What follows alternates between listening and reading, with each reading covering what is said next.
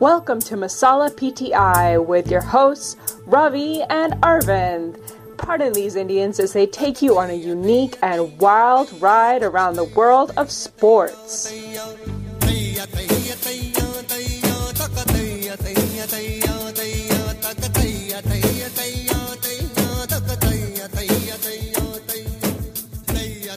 Welcome to another edition of Masala PTI, guys. It's football season. Ravi, how does it feel to be actually in the midst of the NFL season? It feels surreal, Arvind. Irrespective of the fact that we've had the pleasure of following the NBA in the bubble for the last couple of months, and it has been some terrific, exciting games. Nothing beats the NFL, I feel, for various reasons. And so it finally feels like we are having a return to normalcy in our lives. And I know that's silly, but... Well, you said various reasons, but I know the primary reason, I think, is fantasy, right? Indeed, yeah. The day the fantasy draft happened, actually, it felt real. And it felt the same as the previous years, even though everything else is different with crowds and lack of crowds and bubbles and whatnot. To me, Ravi, sports had always looked a little off the last few months, even though I've been watching and enjoying it. But when we had our draft in our league of record, as we call it, it was just fantastic. It felt like, oh man, this is a level of normalcy in sports that I have not had for a long time. And yesterday's game kind of felt a little bit normal too for me, despite just the stands having 22% of the fans and things like that. But anyway, I got too excited about football. I didn't even introduce ourselves. This is Aravind and Ravi is my co-host. So we'll just get into some NFL and fantasy stuff today. So what caught your eye, Ravi, from yesterday? I'll tell you one not so important but pet peeve of mine. I had a tough time keeping up with two DJs, David Johnson and Duke Johnson, both playing for the Houston Texans. Other than that, I thought CEH was just everything that was advertised and more. He was just fantastic. And the football felt not too bad. It didn't feel to me like they were rusty or anything like that. It was a little spotty, but overall I thought it was a good show by both teams. And of course, Kansas City seemed to be, starting well. They left off. What caught your eye? What are your initial thoughts after game one of the 2020 NFL season? So very similar to yours, Arvind. The only aspects of rustiness or the lack of preseason games as such, it felt like were seen in the first quarter, right, where a couple of passes just going awry or on defense, some missed tackles. But once that kind of got over, I thought it felt like, resumption of normalcy as far as the quality of football is concerned as well. And then I was just stunned by Clyde Edwards-Helaire. I know that there has been a lot of hype about him, as well as the fact that he plays for one of the best, if not the best offenses, but still to drum up what he did, it was just fantastic seeing him in action yesterday. So, but overall, football with even 20% crowd, great to see. Right. I agree with CEH. Despite all the hype and expectation, I was like, as somebody who has not drafted him in any of my leagues, I was kind of hoping that those other guys would have a good day and I can pick them up on the waiver wire or something like that, like Darrell Williams or, somebody else. But looks like it is firmly in his hands, that starting running back job, and he looked terrific. What did you think of Deshaun Watson and Patrick Mahomes, the QBs? I thought both of them performed under expectation from a fantasy perspective. Obviously, Mahomes won, and I don't think there's nothing to knock on his, performance. But just from a fantasy perspective, he was, I would say, a couple of points lower than expectation, even projections. And then Deshaun Watson, Ravi, like we were talking offline, I'm still not I'm kind of on the fence with him. So I really hope that he shows us this season that he's an elite quarterback. To me, he has always been a little up and down. And of course, this coaching is not great. But overall, what did you think of the quarterback play? I expect obviously a great fantasy season from Mahomes. But do you think he's hitting the 50 touchdown area, or he's going to fall a little shorter than that? And where do you think Watson is right now? So interesting you talk about the 50 touchdown threshold, Arvind, because yesterday I thought, at least from my viewpoint, Mahomes didn't look very sharp and still ended up with not only decent fantasy yardage, but he got 3 touchdowns as well. And if that was in what I would at least look at as a subpar game, I think he is got every chance. He's got every chance to get to that 50 touchdown threshold this year. Right. What really but before getting to Watson, one other piece of observation from a fantasy / Kansas City roster perspective is we all have had our feelings about KC being a very potent offense and CEH being a top round pick, as well as you always talk about Kelsey and Hill, but we all always have a tough time figuring out what to do with Sammy Watkins. Yeah. And he's a player I don't want to own, or I don't want to be the one kind of picking him up, but he's always someone that I feel that he will end up with like 2 or 3 or 4 massive games.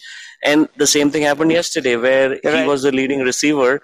So I don't know what the narrative with him is, where everyone says he's washed up. He didn't look washed up yesterday. He also plays for the same potent offense as the others. But for some reason, he's never in favor for any of us when we are looking for wide receivers. Here. Yeah, same here. I think you hit it on the head. I think he's just not consistent, Ravi. That's it. So the ceiling floor, right? The most common overused fantasy terms, I think for Hill, they are kind of high, right? Both the ceiling and the floor is high. For this guy, it's pretty much all over the place. I don't know why that is. Maybe a more keener football mind like Chris Collinsworth or somebody can explain to us why. But you're right. He had a great game yesterday, and he will again, right? A few times this year. But his floor just seems to be really the floor. But I was a little bit disappointed with like Mecole Hardman and things like that. But like you said, it's a long way to go, and maybe Pat Mahomes is a little rusty or whatever. But Kelsey looked the same. Watkins looked great. Everything looked kind of the same, except maybe Hartman and Tyreek Hill and those guys will get their turn at the touchdown sticks pretty soon. But so on that, on that, and we have talked about the concept of handcuffs in running backs since time fantasy football was invented. But I feel Hardman at best is the perfect handcuff wide receiver to Tyreek Hill. And that's unfortunate, because I think that dude is an ultimate speedster capable of racking up stats. But to me, in the KC offense, even Demarcus Robinson gets more playing time than Hardman. So if you look at the pecking order, it is always going to be Kelsey, Tyreek Hill, the running back, Sammy Watkins, Demarcus Robinson, and then Mecole Hardman. So I think, unfortunately, that point has not changed from last season to this one as far as how the KC offense goes. Right, they are looking almost the same, except for CEH taking up like Damian Williams' spot, and that's right. And Demarcus Robinson had a lot of touches early, and I'm sure you noticed that too. So we may have to keep an eye on him. Actually, I owned him at some point last year, and then he kind of didn't do much.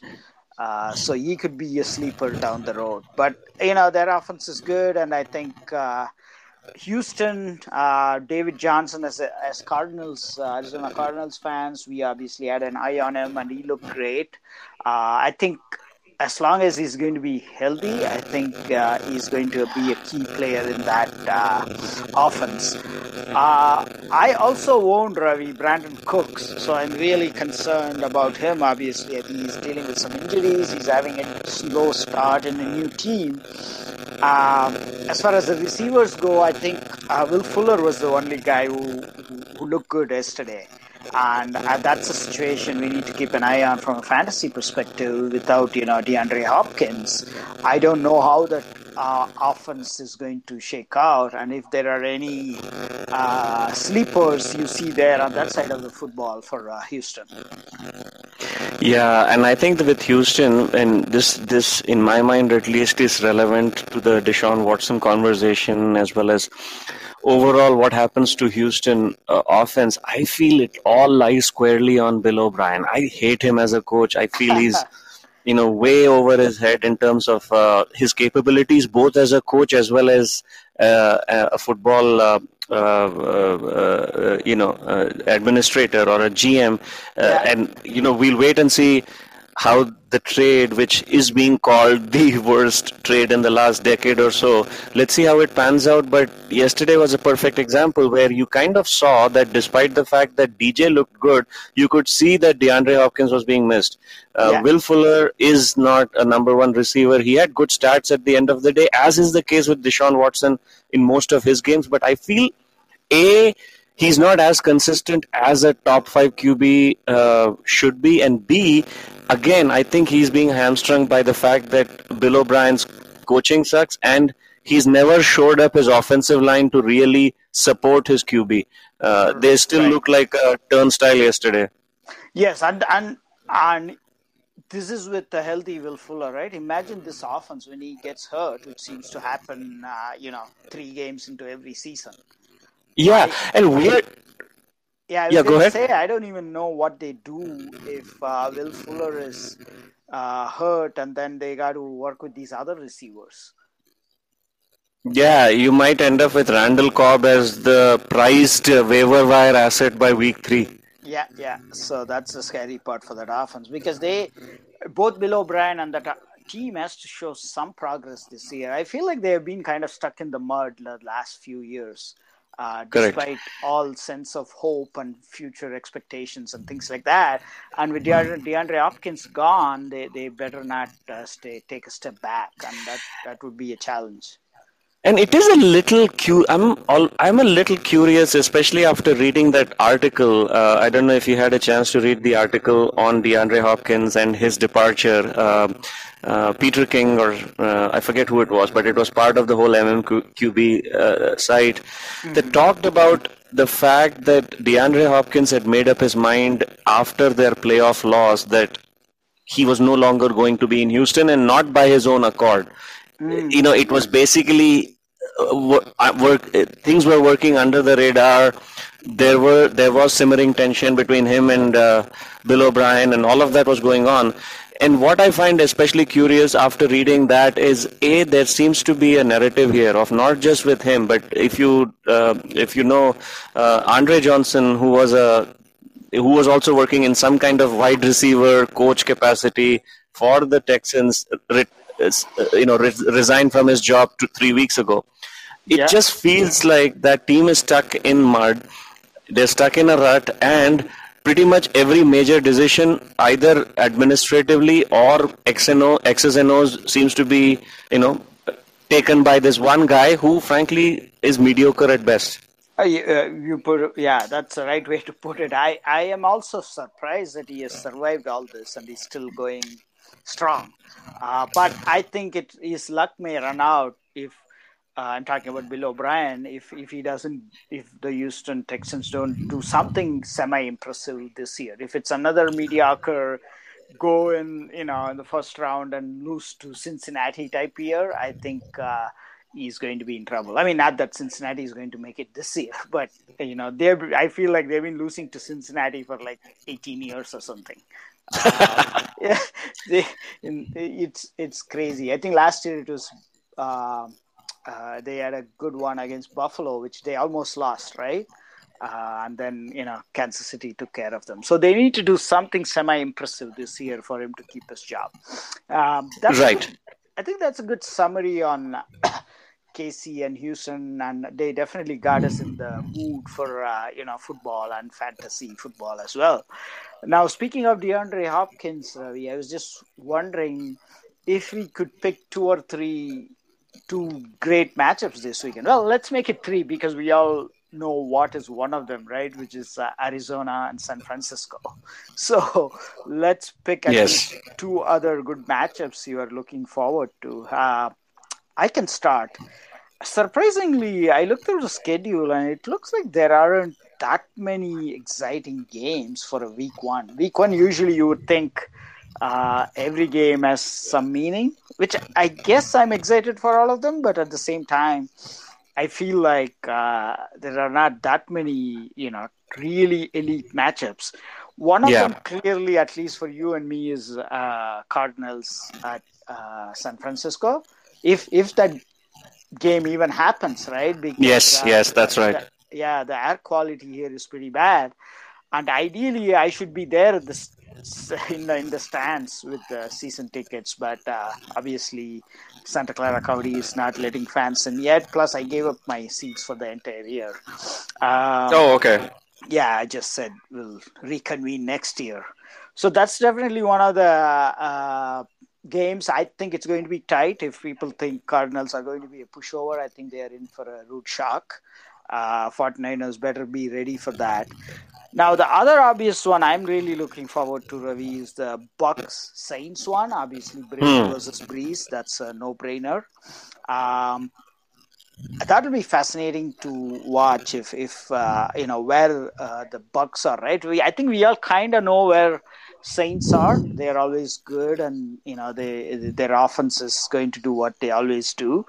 Bucks are going to be the new unknown in that matchup, and we'll see where that goes. And the third one, Ravi, that I'm looking forward to is Packers at Vikings. Obviously, NFC North matchup with epic implications. Plus, I want to see what Aaron Rodgers does. Aaron Rodgers, sneakily, I'm sure you're aware of this, but I don't know how many of our listeners actually know. He had taken a pretty big step back last year, and nobody really noticed because the team won and they probably did better than what they've been doing the last few years because they went to the NFC Championship game, right? Yes. But from a fantasy perspective and a quarterback perspective, they took a pretty big step back. And in retrospect, it makes sense why they drafted a quarterback in their first round. Now, the question is, was that just a blip? Was it just a new coach and Rodgers ceding a lot of offensive power to that guy? Or is it really something, going south with Aaron Rodgers? Now, if you look at his projections this year, he was really low in fantasy drafts, right? Not that that's a huge indicator of how good a quarterback is, but clearly he was a consensus top 3 for 10 years now? Right. It's not this year. But you also see some projections where they're saying he's going to be the MVP. So it's really fascinating to me. Just before this show, Ravi, I was just reading an article where people are saying he's going to be the MVP.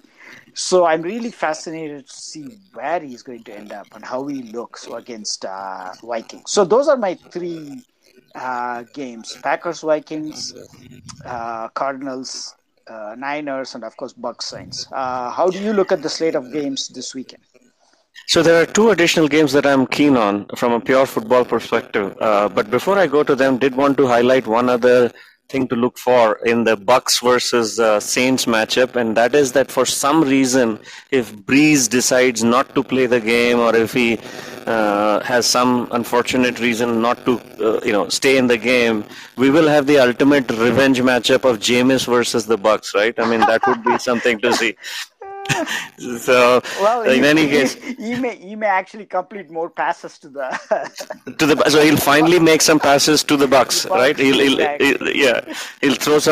finally throw some touchdowns to he'll still not throw touchdowns to Mike Evans and Chris Godwin, but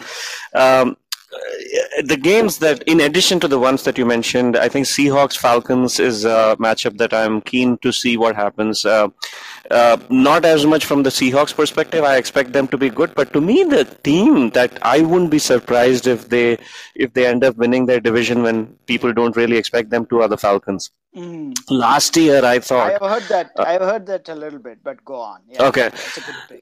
See, last year I thought their Achilles heel was just the fact that they couldn't get a consistent running game. And again, similar to your DJ David Johnson point earlier, I feel practically the exact same thing about Gurley, which is he didn't all of a sudden wake up and become a bad running back. He, a couple of years ago, was the focal point of the best offense in the NFL. Basically, Sean McVay's entire game plan was centered around, Gurley running the ball and then using the play action to throw to Cooks and Cooper Kupp and Robert Woods. And to me, if you literally just transplant Gurley's value in that offense to what he could potentially do in Atlanta in an indoor stadium, which is kind of like going to be like a track meet with Julio and Calvin Ridley, Ryan looking, at least last year, still as good as he ever has been. To me, that has the makings of a potent offense, and Seattle is always competitive. So you know that is going to be an exciting one to look for. And the second one, which is between two teams that I, in general, am not a fan of at all. I just hate the Cowboys, and I'm not a fan of the Rams because they play in the same division as the Cards. And I feel the Rams also got too much hype before they became any good for a consistent period. So that will be interesting purely because I think both are teams that came off of a great season, in recent times, and then had some wavered, portions of the season last year and the year before. They both are teams that people are looking at with some expectation. So that's another game that I'm looking at. I mean, This is purely from a football perspective. Right. Obviously, both you and I have a bunch of fantasy players who are in new surroundings that we are keen on seeing how things pan out. Yes. So these are great picks. Actually, the Cowboys-Rams is Sunday night, right? That should be a good one as well. On the Falcons, actually, I was going to also have them as interesting fantasy players. Now, we can just pivot and pick a couple of interesting fantasy players that we have an eye on. Obviously, somebody who drafted Todd Gurley. You already referenced him in your, points about the Falcons. I'm really curious to see how he looks with the Falcons, right? Yeah. And I agree with you with your point on his comparison to David Johnson, but the only concern, Ravi, obviously you drafted David Johnson and I drafted Gurley, and I was ahead of you, and we could have easily switched spots there as well because you're right, they're exactly in similar situations. The only point with Gurley is whether his situation is more chronic. At least with DJ, his injuries don't seem to be chronic. Maybe he'll get injured, maybe he won't. But Gurley has a little bit of a higher health risk, I think, or a health situation, if you will. But with that said, I am truly looking forward to that matchup as a Todd Gurley owner to see how he works out. Any other names that pop into your head as a fascinating fantasy guys to keep an eye on? Because there's quite a few guys who have switched teams and, a lot of shakeup, especially at the quarterback position this offseason. What else are you looking forward to? So you hit the nail on its head. There are a few quarterbacks that I'm keen to see what happens outside of their comfort zone. Cam Newton being the first one of those. He kind of has lived his football life being that mobile, immovable object, playing and running the offense for Carolina, and now being in a very coach and schematic-driven structure in New England, where he basically has to follow a set of rules and play a certain way for Belichick. So it will be interesting to see how that pans out, both in terms of New England Patriots as a team, but also Cam Newton as a fantasy-relevant QB. And pretty much the same exact thing is what I'm eager to see what pans out with Phillip Rivers. Because again, I think much of, especially the last 3 or 4 seasons of him as a Chargers QB, was around him playing sandlot football, right? I mean, just Yeah. making plays out of his ass, throwing it to Eckler when nothing else seemed to be available. And he goes to, again, now he's going to play for the Colts, where I feel they have an excellent offensive mind in Frank Reich, who has some solid creative plays. I'm interested in seeing if Philip Rivers catches on to that. I mean, he's, maybe he will, but it's just going to be intriguing to watch. Those are great picks. Speaking of Cam Ravi, I also have an eye on our Arizona State Sun Devil, Nikhil Harry, in that offense. Right. Was he even drafted in our league, by the way? I was just curious. I think he's still available. He is still available. So I think I expect some good things from him, even though Cam is not known for accuracy and things like that. But maybe this guy can go up and catch some of the stuff he throws to him. But I hope he has a great second year in that offense. Those are some good lists. I think without the preseason, I think we are all a little bit handicapped in terms of even predicting what's going to happen with some of these situations, right? We are totally at the mercy of the beat writers and guys who have been in the practice facilities looking at these guys. And they've gotten some of these things right? With CEH and things like that. We couldn't see it in the preseason, but these guys clearly knew what was coming. So hopefully they have made more right calls, and hopefully we have followed that and drafted some of these guys. I think starting next week, Ravi, obviously we would have a much more insights into ad drops and boom busts and things like that. Oh, while we are at it, maybe we should just, sorry for springing this on you, maybe we should just throw a couple of busts for the season. From a fantasy perspective. I was just thinking, for some reason, whenever I say bust, Ben Roethlisberger's name pops into my head. I don't know why, but anything like that for you? I think Ben is going to have a rough season. So, interesting you say, Ben, because I also have a quarterback in my head as a potential bust candidate, and I'm assuming we are talking about bust in relation to where they were drafted or where they are typically being drafted. And the guy I have... that wouldn't apply to Ben, because I don't... Ben, because he's not being... Yeah. which makes me feel, I guess, somewhat better of my pick, because that's going to be Josh Allen. Because because obviously not just ahead of Ben, because Ben's not being drafted at all, but obviously Josh Allen in consensus pick, he's been drafted ahead of not only Rodgers and Breeze but Brady as well, and possibly the fifth or sixth running back, or fifth or sixth quarterback off the board, or seventh possibly. Seventh, I think, yeah. And to me, the pedigree doesn't dictate that at all. I know last year he had a fantastic season, and I know you were the recipient of the richness that was Josh Allen last year. But to me, again, that offense is dictated around winning 19 to 16 games, or 20 to 17 at best. And I don't know how you replicate that degree of quarterback efficiency. Hold on, I'm going to challenge you on that. But I would start with the disclaimer. So I was all gung-ho on him again, right? Maybe I'm biased because I had an eye on him for a couple of years. And last year, like you said, I owned him and he was fantastic, right? Everybody was making fun of me, but he just was fine, right? Especially for where I picked him. Now, this year also I was going to pick him, and then I saw so many experts like you putting him on their bust list, which totally scared me off, right? I saw a matrix on ESPN with like 10 people picking busts, and every position, almost all 10 of them had like 10 different people, or at least guys would repeat only once or twice, right? And then I look at quarterback, like 8 of them have Josh Allen. I'm like, wow, what the hell is going on? So I stayed away from him. But honestly, Ravi, I don't get it. Now, I can see where he can be a bust from an NFL developmental, Buffalo Bills going to the Super Bowl standpoint, right? That may not happen.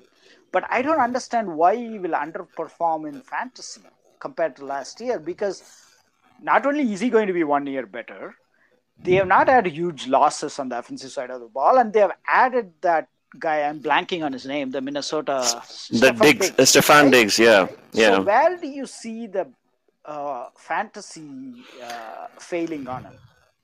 I didn't get it, but again, I'm not putting you on the spot. I saw like so many people pick him as a bust. I chickened out, but I still didn't get why they were picking him. What do you So, think? and I'll tell you what, I will admit that my rejoinder to that is not my own native thought. It is stolen from, as you said, some of the others who obviously do not regard him very highly. But there were two data points that made me feel validated about this. One is his average total yards thrown for improved from 170 yards in his rookie season to about 195 last year. So there wasn't like all of a sudden just a dramatic, jump as far as QB efficiency or yardage thrown. And I'll come to why I feel that's important, because if you compare that with some other QBs who started off as being very cautious, I mean, the biggest one of them all was Brady, right? Remember his first season where you wouldn't think of him as someone who ended up throwing for 50 touchdowns 8 years later or 6 years later. So Josh Allen did not have that jump. And second, and so there wasn't really a clear linear progression in terms of him becoming a much better QB in traditional terms. Second thing is that and this is, I will again, in the spirit of honesty, admit that I read this at Pro Football Focus, then they talked about him having a significantly greater percentage of what they defined as points of broken plays than you would typically associate with a quarterback. Like, non-designed runs, basically plays breaking down and him just running in from the 1 yard line or things like that. I mean, those were just some of the examples, and those are not likely to replicate, or those are not likely to repeat, at least at the same level or at the same proportion year over year. So they said that when you compare that with a Mahomes or like a Rodgers in his heyday, or even Wilson is actually the example they pointed to, who's a very similar, or he and Josh Allen are of the same ilk. They won't throw for 400 yards, but you kind of at the end of the day see that they are in a top 5, top 7 quarterback points fantasy wise for the week. But in Wilson's case, I think what they say is it has evolved to a point where you're expecting it. It's not what they call, again, unexpected points, whereas in Josh Allen's case, the jury is still out. So those are the two things that I felt were quite relevant, and as you said, they made me quite scared also when I saw him as one of the quarterbacks that I had the option to pick and I did not. Yeah, so my point is the broken plays is why he's even a viable option in fantasy, right? Because the guy can run. So that's what really he gave me last year. Even he was never a 400 yards, 4 touchdown guy on the air, but he will always run for 70 yards and a touchdown, and I would be happy as a fantasy owner, right? Yes, yes. My take on it is everything you explained kind of makes sense. So I'm willing to accept that he may be a bust in the sense that he was the 17th drafted quarterback last year and he's the 7th or whatever. Yes, exactly, right? Exactly. And that's what he puts up the same number. He was a steal last year. He may be a little below 7 this year, right? From that perspective, I agree with you that he will put up the same number or slightly better. But I am going to say that he's going to put up the same number or slightly better. Maybe we're both saying the same thing. I totally agree. So, and you just gave me a good way of kind of communicating my definition of him being a bust. I think last year, let's assume that he finished as the 10th best QB game by game basis, but he was drafted as the 17th best. I agree with you. I wouldn't be the least bit surprised if he again comes up as the 10th best QB at the end of the year. Unfortunately, though, he's being drafted much higher than what that is. Yeah. That's fair. So that's all my point is. My point is he's going to be about the same or better. But I agree with you. I wouldn't bet my paycheck that he would justify his draft position or outdo the draft position. Okay, that's fair. Sure. We arrived at some level of consensus. Cool. I think anything else on the football side before we hit a couple of things on basketball? No, I think we did cover football quite a bit. Oh, okay. So let's. I want to give you a shout out because you sent me this note this morning saying that Sonia Raman is going to be like a first Indian woman assistant basketball coach for the Memphis Grizzlies. That's just amazing at so many levels. Ravi, thanks for sharing. And I think as Indian Americans, that's just almost it came out of the blue, right? We didn't even know of this person, and she was apparently the head coach at MIT, and Yes. she's now in the NBA. That's just mind blowing. Just for being a woman, that would have been impressive, but for being a woman of color and especially Indian immigrants, Indians don't have a big presence in the sports landscape in the US, as most people probably know. This was just a fantastic bit of news. Any thoughts on that? Yeah, no, absolutely, Arvind. And you said it correctly that this is kind of staggering and very proud moment on various levels. I mean, you talk about a woman coach being hired in what has been a traditionally patriarchal sport, right? Any of these sports are. Yeah. Second thing is, you're right. I mean, a woman of color, and that to an Indian American woman, and being hired not from, say, having played or being in a coaching capacity in the other professional league, like say the WNBA, but actually from college. I think that is in itself unique and great in a way.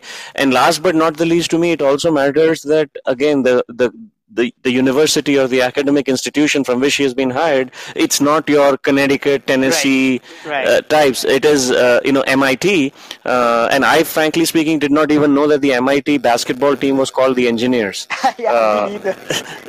And I just saw that today, and that coupled with the fact that her past includes getting a doctorate in law from Boston. You just feel like she's in a lot of ways the ultimate stereotype of what Indian Americans are known for, like going to top schools, going into law or medicine or engineering, and then going to MIT. Oh, by the way, she's a basketball coach. That's just staggering. That's amazing. And she's also a Special Olympics tennis coach, apparently.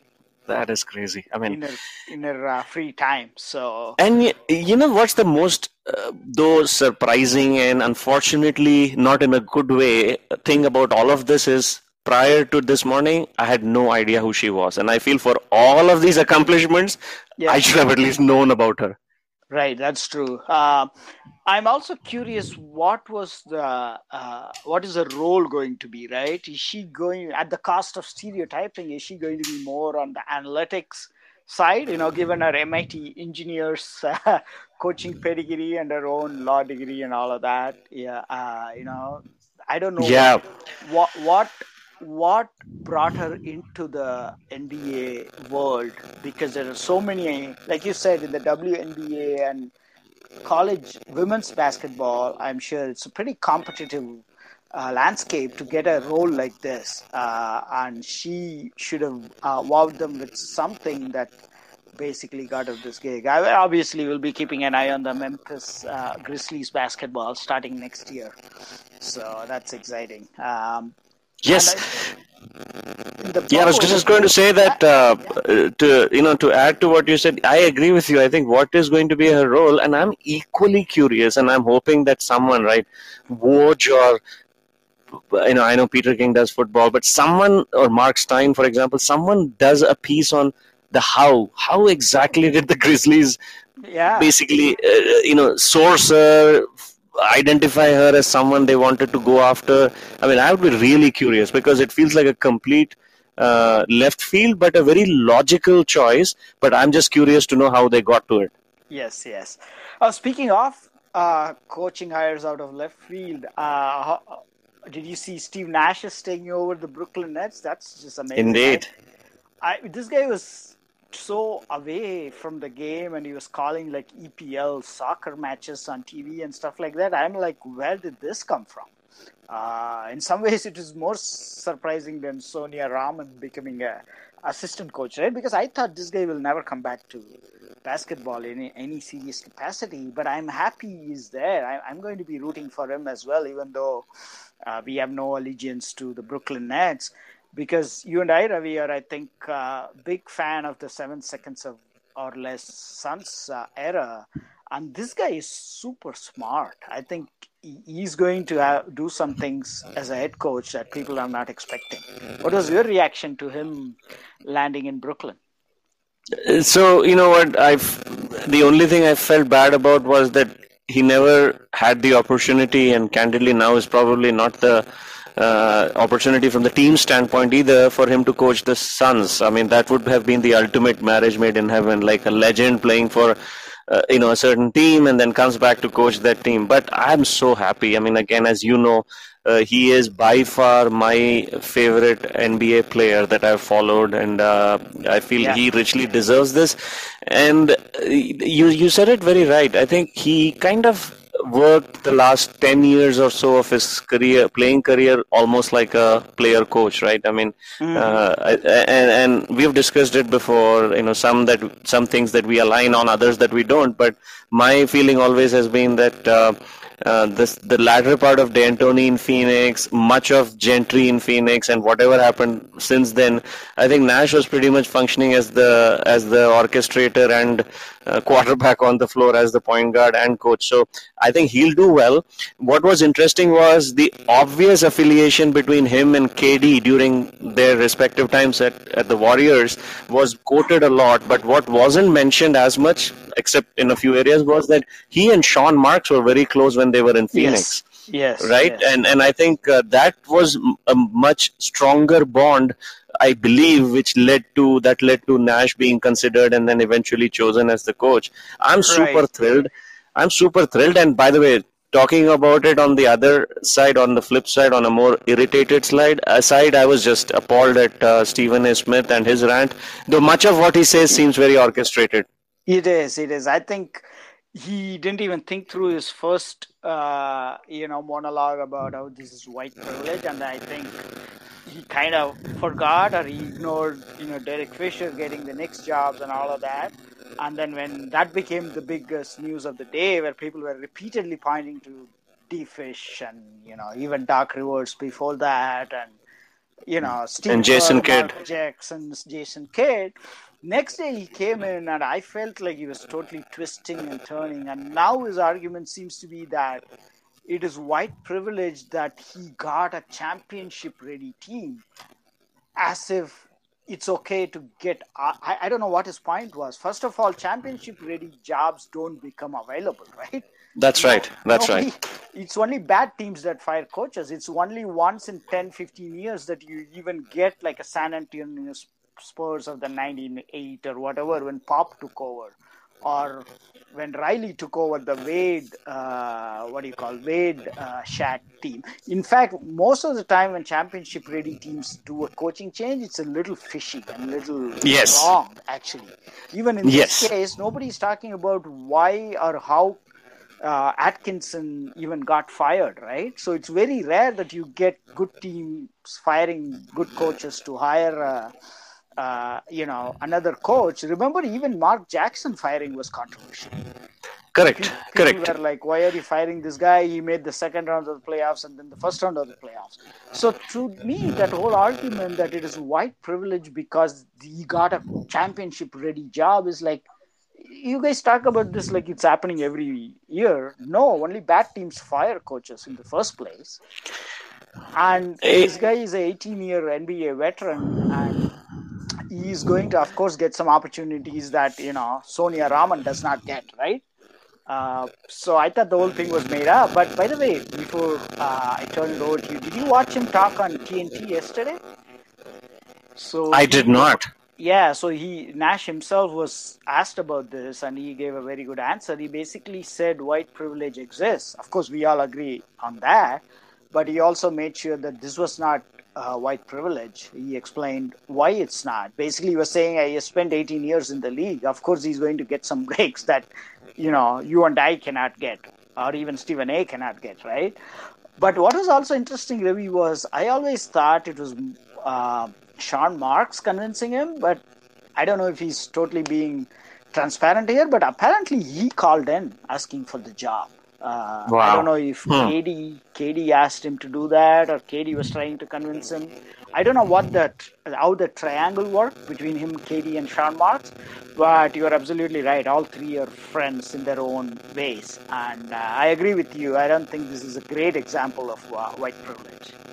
Indeed, and I need to, by the way, check out the TNT piece. I didn't even know about it, so I will definitely do that.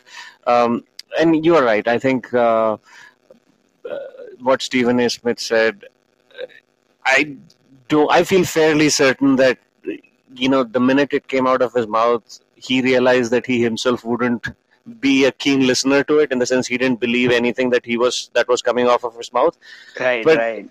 that also, kind of going on a slight tangent, to me feels like the modus operandi for some of these, the Talk shows, the talks, especially the sensation causers, so to speak, like him and Skip Bayless.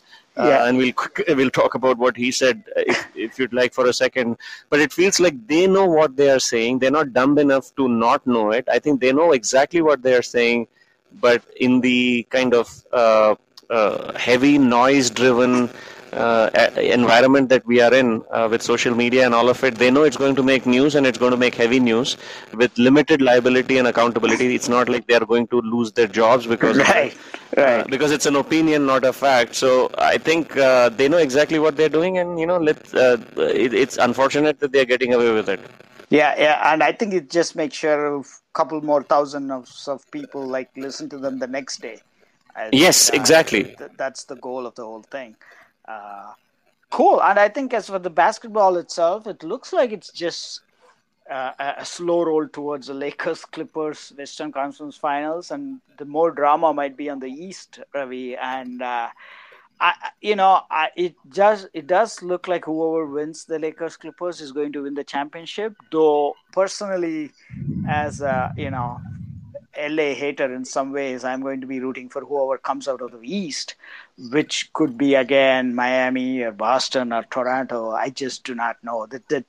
The teams seem to be so tightly packed, and after watching Warriors for 5 years, it looks like all these teams are pretty flawed, and they're just anything can happen with these guys. How do you see the rest of the playoffs? I am actually, not only do I also feel that it's going to be the Clippers or the Lakers, but I'm ready to fast forward the Western Conference,